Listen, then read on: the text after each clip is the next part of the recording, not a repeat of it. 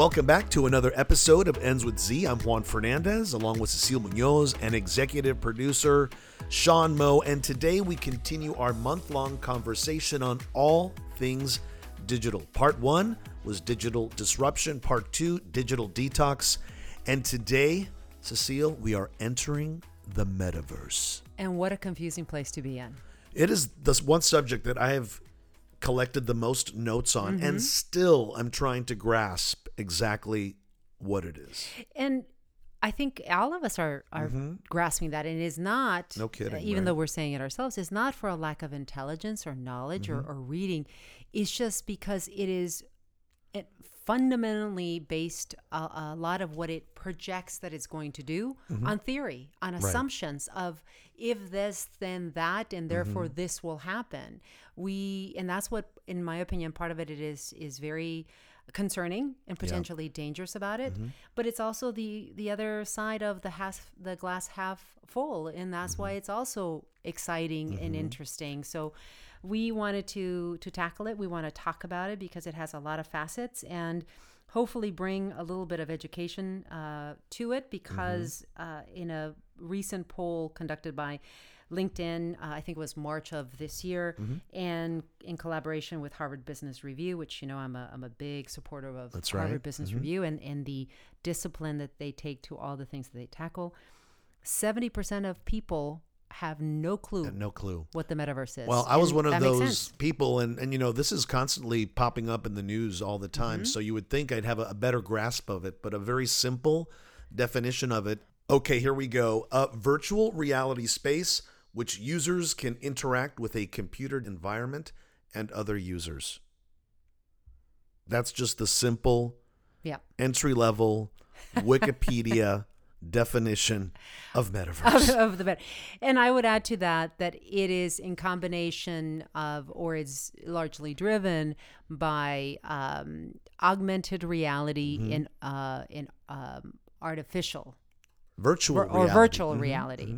So it's the combination of all those pieces. But before we jump into the Metaverse, we have to talk about Web 3, because Web 3 is what is allowing the Metaverse to exist. And I don't think a lot of people know what Web 3 is. Just our conversation with this Web 1, Web 2, Web 3. So what is that? So what we would call Web 1 is our coming to awareness of the World Wide Web, which was in 1991. But the truth of it is the first message that was sent through a collection or combination of wires and electricity sent out there in the ether was actually done by the U.S. government in 1969, and they called it ARPANET. But globally, in mass, the World Wide Web came into existence in 1991. So that's what we call Web 1.0. Version 1, right? Version 1.0.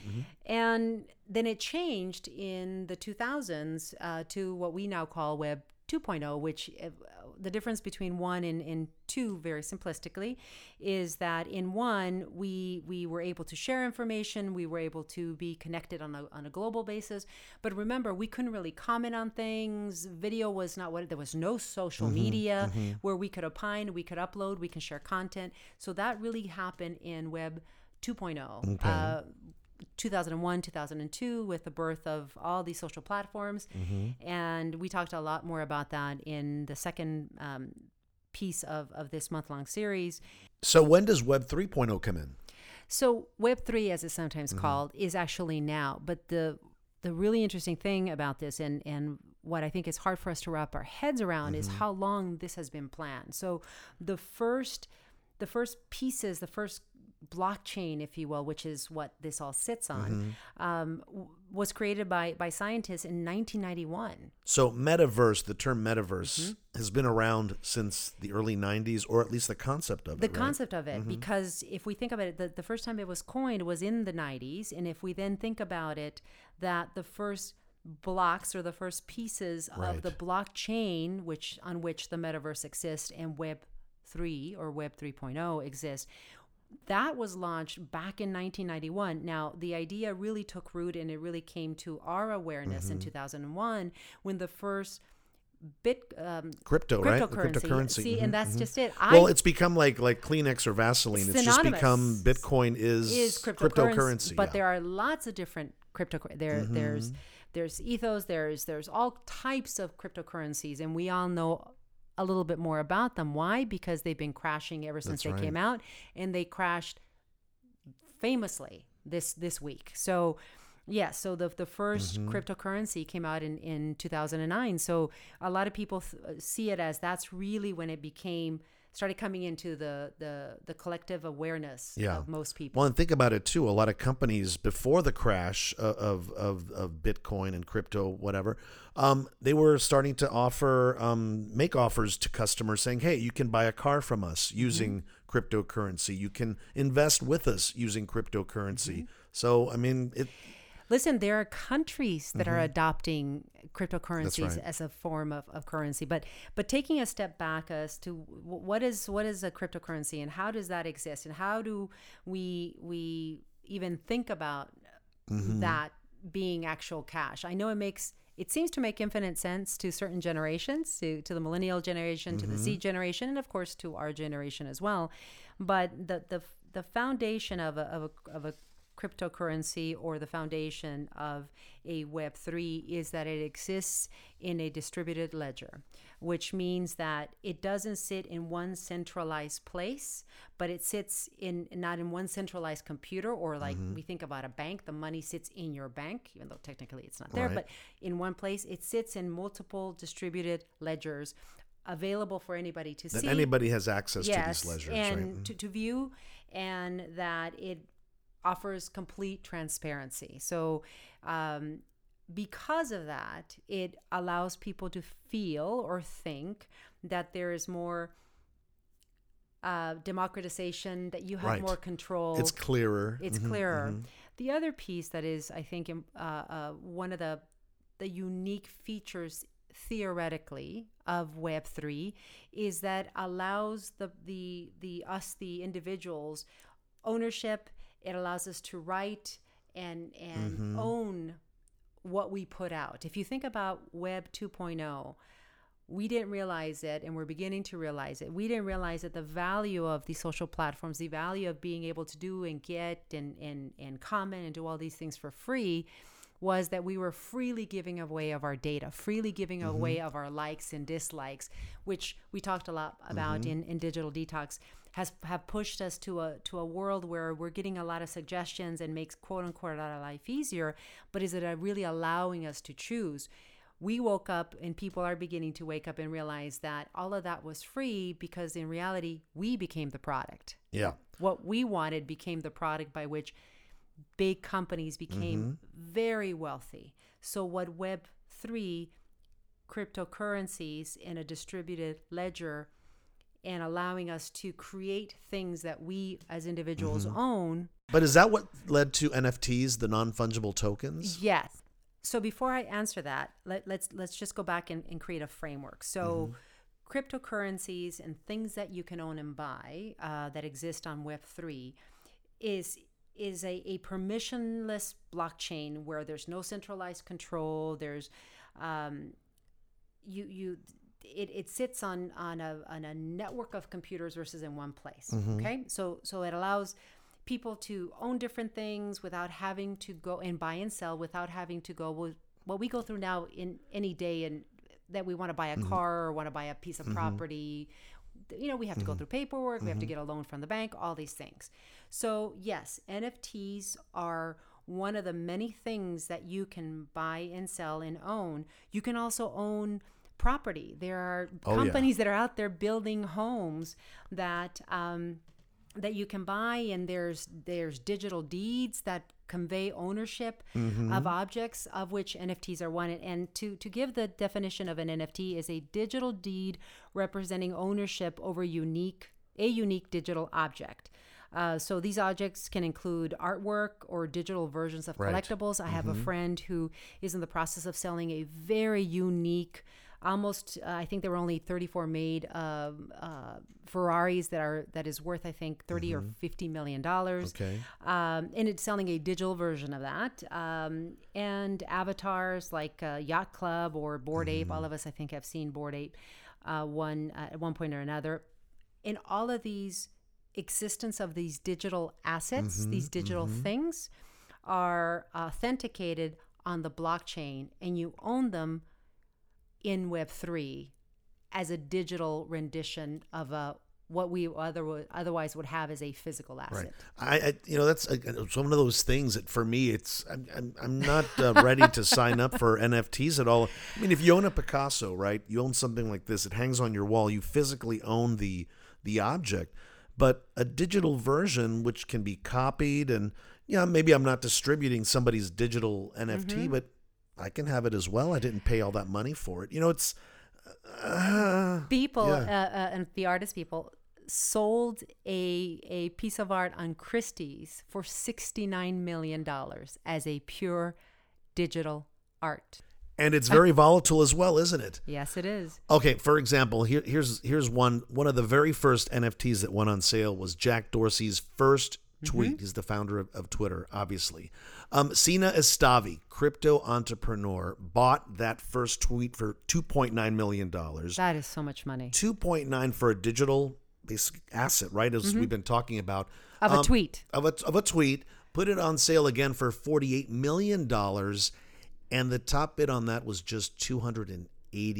So imagine you make this almost $3 million investment, and the most you can get back is $280. It's very, very volatile. It's like 1% of what you paid for it that you ended up getting. And it is very volatile. And that's what I think is so concerning. But yes, it's what we see whenever there's a new technology, whenever there's a new the learning curve, right? The learning curve and for it to prove out. But on the flip side of this, I think especially when you're talking about NFTs or digital assets, there is some benefit, and there is some, in my opinion, some little rays of truth, of possibility to what is being touted as the value of having things built on a blockchain, and that it is a decentralized ledger, that no one company controls, that we get to write in how we want to buy and sell and trade. And especially with art, artists now have the ability to write into the code that not only are they compensated when they initially sell that NFT, but if the then owner of that NFT, the person who bought it, decides to sell it at some point in the future, that artist gets another commission or a royalty, which doesn't happen now. So in that sense, just like music artists, the songwriters, exactly.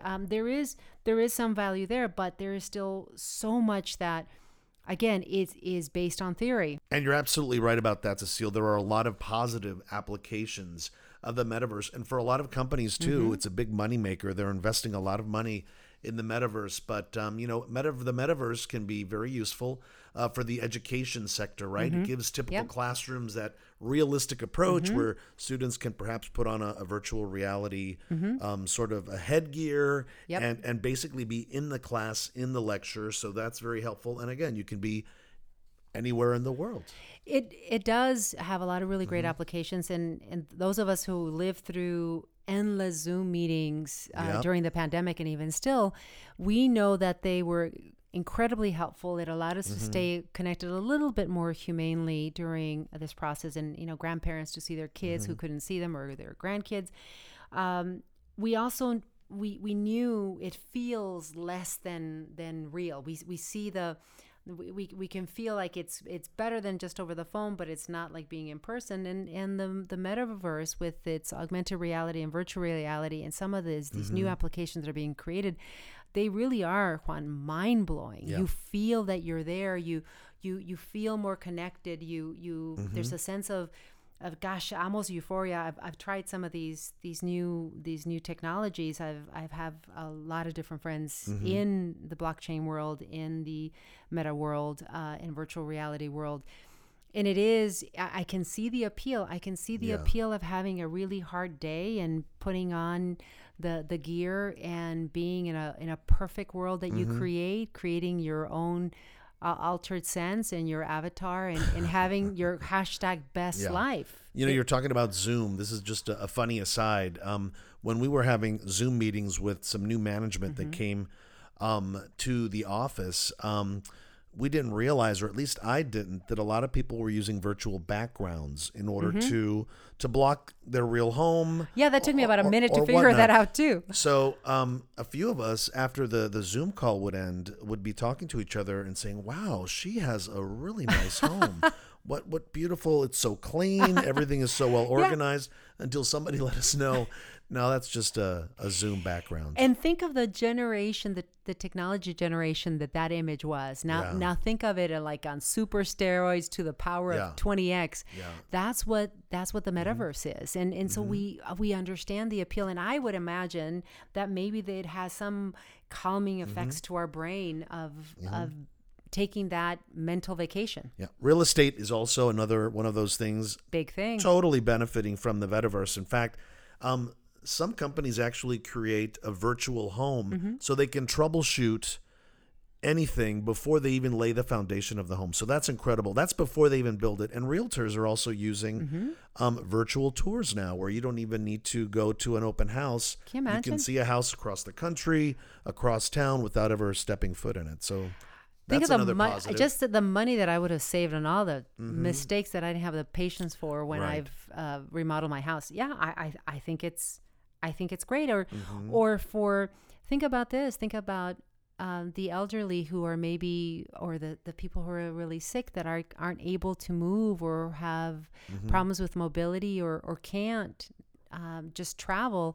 Their ability to put on the headgear and visit in a more authentic way or a more connected way with loved ones and families, or get to go see something that they haven't seen. I would imagine that's just a beautiful gift and an experience. It's really great. My nephew has one of those virtual reality headsets, and last time I was in town, he invited me to use them, and it really is incredible, to the point where I had to sit down because I thought I was going to fall over. It was a Spider-Man game where you can, fly through a city, you can go into buildings, you can interact with criminals and people on the street.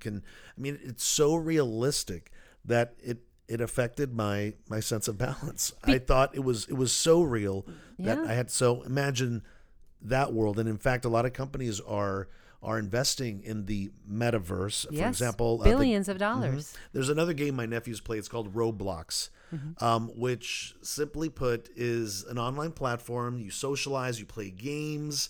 Games are created by users and also by the game makers itself. So it's free to join. It's free to play, but there are some coins too that you need to buy in order to get a better cosmetic for your player or better tools to build your house. Anyways, my nephew built a house and he showed me my room in the virtual world and all this and that. Again, most of it is free, but anyways, for Roblox, for example, in 2021, 43 million daily users. Oh my gosh. So imagine the eyeballs on that. The Gap, for example, set up shop inside this Roblox game to boost teen inclusion and self-expression. So they have a Gap store within wonderful. Roblox. There's a fashion show. There's a juice bar. There's a photo booth as well. Imagine all this. It's so crazy. Like for me, my metaverse was in my imagination. I've told you before many times that we would play show, at home, and we'd take my sister's jump rope and we'd lay it out. That was the edge of the stage. The Viewmaster, without the little slide in it, was our spotlight. Wow. And we would just imagine we had a crowd of thousands. Now in the metaverse, you can have that crowd of thousands, right? All you need is a headgear and some interesting design. I'm listening to bring up all these really great points, and I don't know the particular game that you're talking about, and it reminds me. Well, I have a couple more examples. I'll let you go first, but you'll see. Yeah, well, I was remembering 9 years ago, we did a project with my team, and Sean, our executive producer, was very much an integral part of that. We took a brand to South by Southwest, which is a great festival that back then was 2 weeks. It had technology and it had It had music and entertainment, movies. So we created the first fashion house, and it was really great. And we had a live stream photo shoot. And one of the things that we proposed to our client is to use, let's call it a version of AR, of augmented reality. It was like, all of a sudden, I was speaking Pig Latin to the client because we're trying to explain why this would be so cool. And then we would have this and the QR codes on the clothes so that people could hold up the phone and they would be able to see it and where it was sourced. The price point, first of all, was in the thousands and tens of thousands of dollars to do this. It was really super cool. It was super new too. It was very new. We didn't end up doing it because not only was it a price point, but just our client couldn't wrap their head around it. And now I'm sitting here listening to you, what your 14, 15-year-old nephew and his younger brother are doing by putting on a headset. It is mind-blowing how fast we have gone in 9 years. Yeah, and adults love it too. A lot of adults are buying into these VR headsets. There's fitness programs you can buy and all sorts of things. Lady Gaga just licensed her music to this virtual reality headset where you can play a game where you have to use a laser to hit certain colors based on the beats in the music. Cool. Disguised as exercise. It's kind of cool. But Nike, for example, right? Big sneaker company, big sporting brand. They have something called Nike Land also in the metaverse. So you can try on items, you play games, and these games encourage you to keep coming back. Of course. Time and time again, you earn points and whatnot. And even Wendy's, fast food. Oh my gosh. Wendy's has a very similar situation. They've been seeing anywhere from 7 million users just as of March, 52 million total users on their metaverse edition of a Wendy's of their drive-up food restaurant. Yeah. I digest all of that, or not really, because there's no calories in the metaverse, which I guess would be an appeal. Great. Would be an appeal. I could be at my ideal weight in the metaverse. That's it. 175. Right? Yes. We could be 6 foot tall. And not a day over 32. Exactly.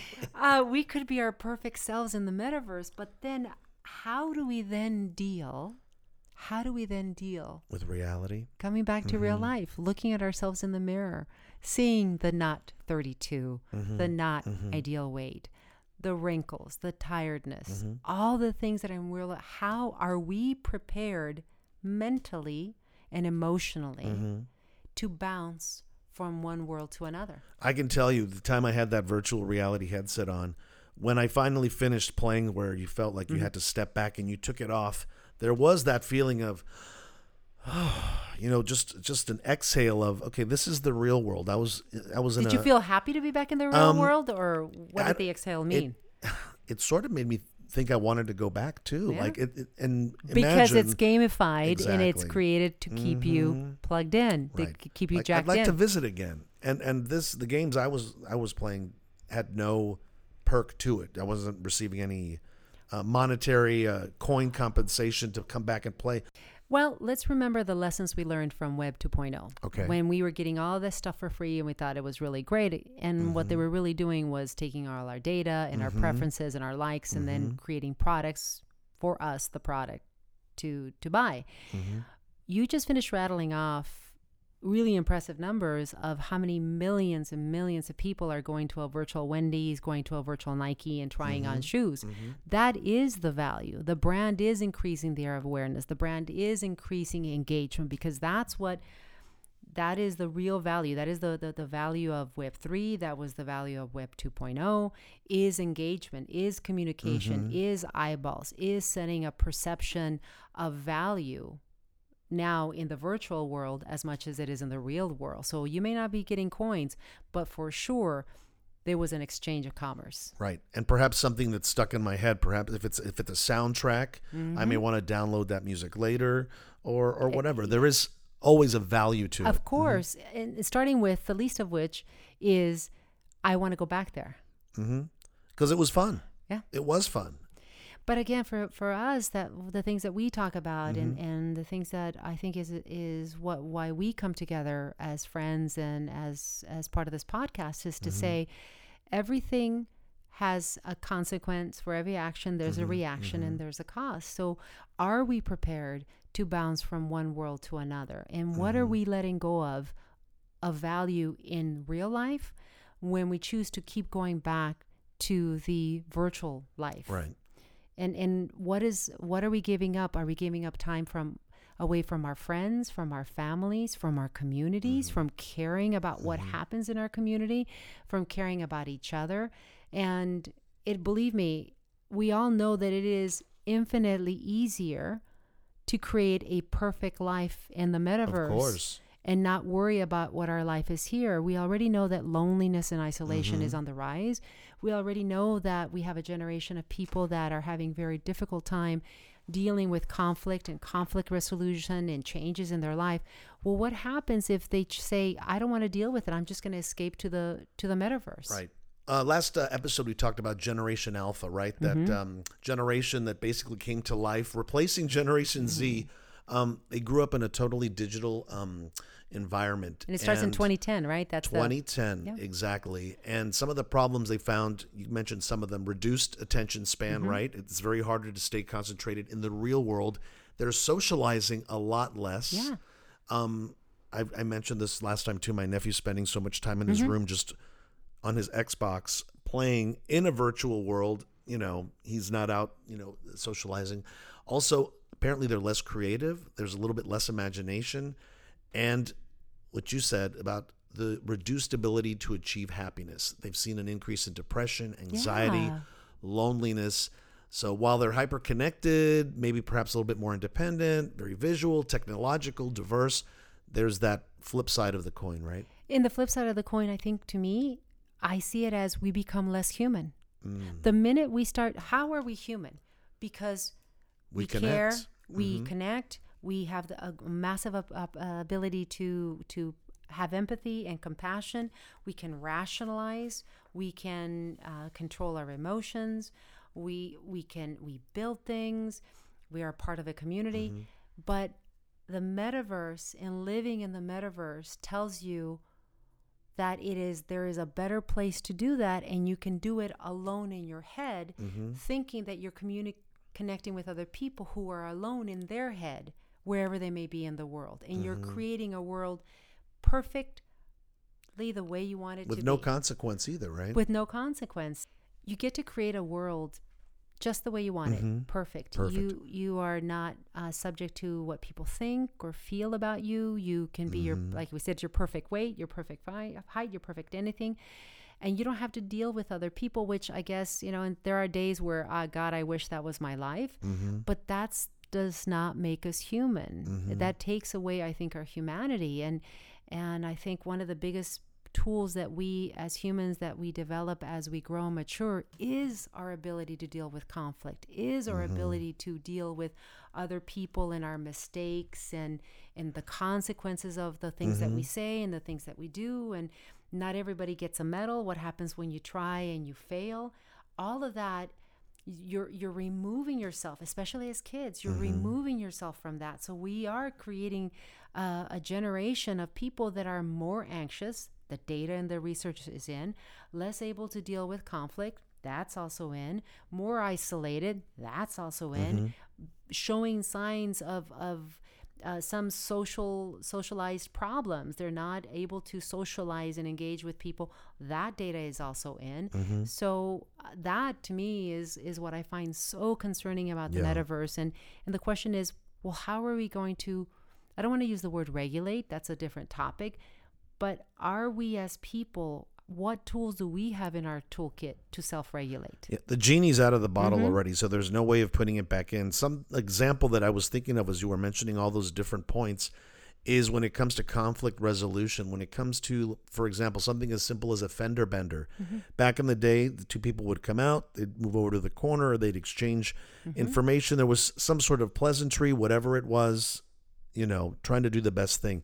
These days, the first thing people do, and I've seen it, is they just reach for their phone, they go their separate ways, or someone reaches for their phone to make a phone call. They can't handle just talking to somebody else face to face in real life because they're just not accustomed to not accustomed to it. And so those are the things that we worry about, and that's why we wanted to tackle this subject is to say there's a lot of good that that can be achieved and will be achieved because of it.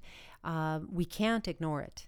It's here. It's here to stay, and we all should want to be part of that conversation. We all, not only just from a conversation of, since we do have the ability, that's the appeal to it, to write it, to control it, to own it, but we should, as individuals, as parents, as partners to someone's life, as employees, as employers, we should be engaged in that conversation. We should talk about what it means. We should talk about how we stay connected to both worlds. We should talk about how we feel about these things and the challenges, the volatility of it, of all aspects. Look, we know that blockchain is here to stay. We know that cryptocurrencies are here to stay. They're becoming more and more mainstream. As we said, governments in different countries are using it or stating it as part of the currency that they use.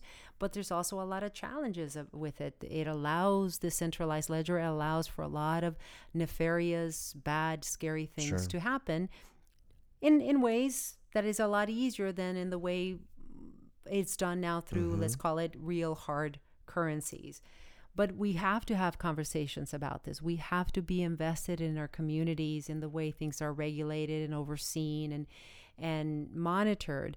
And especially when it deals with the metaverse, it crosses so many potential ethical pieces that we have to stay engaged. We have to be part of the conversation. I just feel like this is just the tip of the iceberg. There's so much to talk about this. Even we've been on talking about this now for almost 30 minutes, and I still feel like we just scratched the surface. We've just scratched the surface here. It feels like it is an iceberg. It is an iceberg where you see the tip of the iceberg, beautiful, and it's floating on top, but the real mass of the iceberg is underneath the ocean that we can't see, and that is what is really its power and is propelling. So maybe we'll tackle it some more. There is so much that we didn't dive into, but we wanted to start the conversation somewhere. We wanted to bring it to people's attention.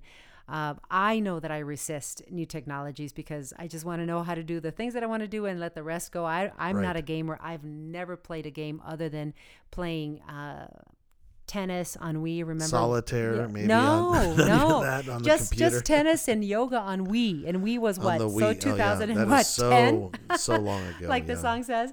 I'm just not built from that world. I crave human connection. I crave being out in nature. I crave seeing the wonders of the world that don't exist between my ears. But we're all part of this world, right? Correct. And we're all moving forward together. So it's either jump on the train and learn real quick or get left behind. Because we have to. That world is part of our world today. And the best way for us to make sure that we have an imprint on what that looks like and how it shapes our lives is by being part of the conversation and not being afraid to tackle it. It was a lot for us to wrap our heads around. It still is for me. It still is a lot for us to wrap our heads around. But it's best to choose to dive in, start taking some little bites off this massive apple that is Web3, and reach out, have discussions with friends and family. Choose to do the research because there's a lot of it, and I think we're going to stay committed to updating on this and continuing the discussion as we learn more, as we hear from our listeners, and we really encourage you to ping us, to follow us on Instagram, and to ask share us your questions thoughts. on Ask us Instagram. questions, Did we hit all the right notes with this episode of Ends with Z? Let us know what you think. I'm very happy taking some criticism and some critical commentary from folks if because they have we'll dive in and we want to learn. We want to grow. Yeah. We want to grow from your thoughts. We want to grow from your perception because that at the end of the day is what we're saying is stay connected, stay involved, and stay very much part of the conversation. We've only just begun. And that will bring us to the end of another episode of Ends with Z. Thanks so much for listening. If you like what you hear, please share and tell your friends. You can find out more about us at endswithz.com. For Cecile Munoz and executive producer Sean Moe, I'm Juan Fernandez. Have a good one because above all else, you matter.